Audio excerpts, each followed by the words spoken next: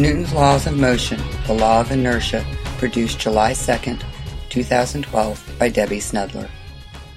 I'm here with my very special guest, Dan Tanney, the flight engineer of the International Space Station, and we're going to discuss Isaac Newton, his first laws of motion, and how it relates to the movement of the planets around the sun. First of all, Sir Isaac Newton was an English mathematician and physicist who discovered gravity while sitting under an apple tree, and an apple fell on his head.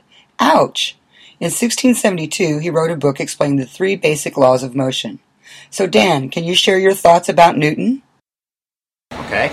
Now, Sir Isaac Newton was a pretty smart guy, and before he came around, people had different ideas of how things moved and why things moved. A lot of people thought that matter, things, always wanted to stay at rest because they noticed when they dropped things, they would fall to the floor and eventually they would stop moving. Sir Isaac thought differently, and he came up with three laws of motion that really made the understanding how motion works completely revolutionary and completely new, and they call them rules, the laws, the three laws of motion. Today we're going to focus on Newton's first law, also known as the law of inertia, which says that an object that is not moving will stay that way, and that an object that is moving will continue to move at the same speed and in the same direction until an outside force causes it to change. Now Dan's going to do an experiment to demonstrate this. You can participate too if you want. All you need is a candy-coated chocolate like an M&M. Okay, Dan. Let's pretend like I'm on the ground in your classroom. And if I were to take one of these candy-coated chocolates and let go of it, what would happen?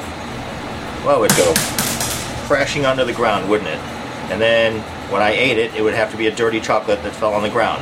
The reason that happens to you in your classroom or on the ground is there's a force exerted on the chocolate, and that force is provided by gravity, okay?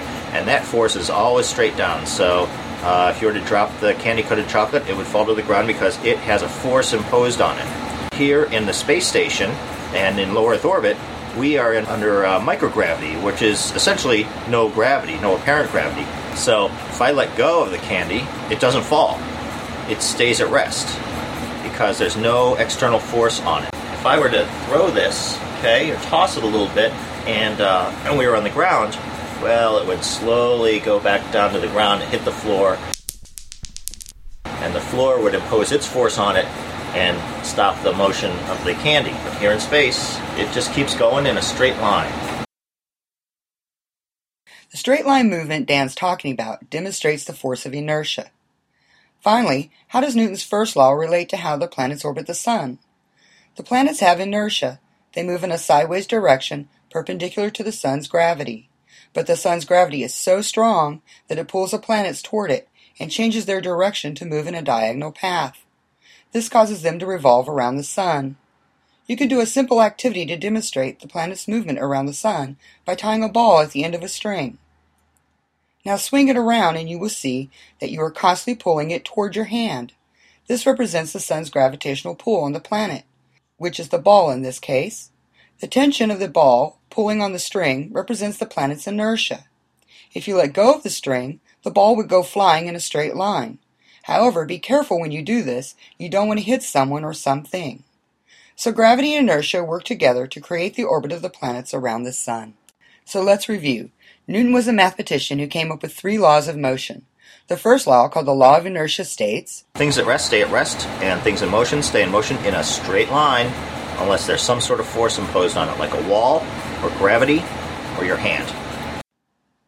Thank you for joining me. I'd like to thank our special guest for taking his time to share with us today. Next time we will learn about Newton's second law of motion. Until then, you can go to fmalive.honeywell.com for some awesome hip-hop songs on Newton's laws.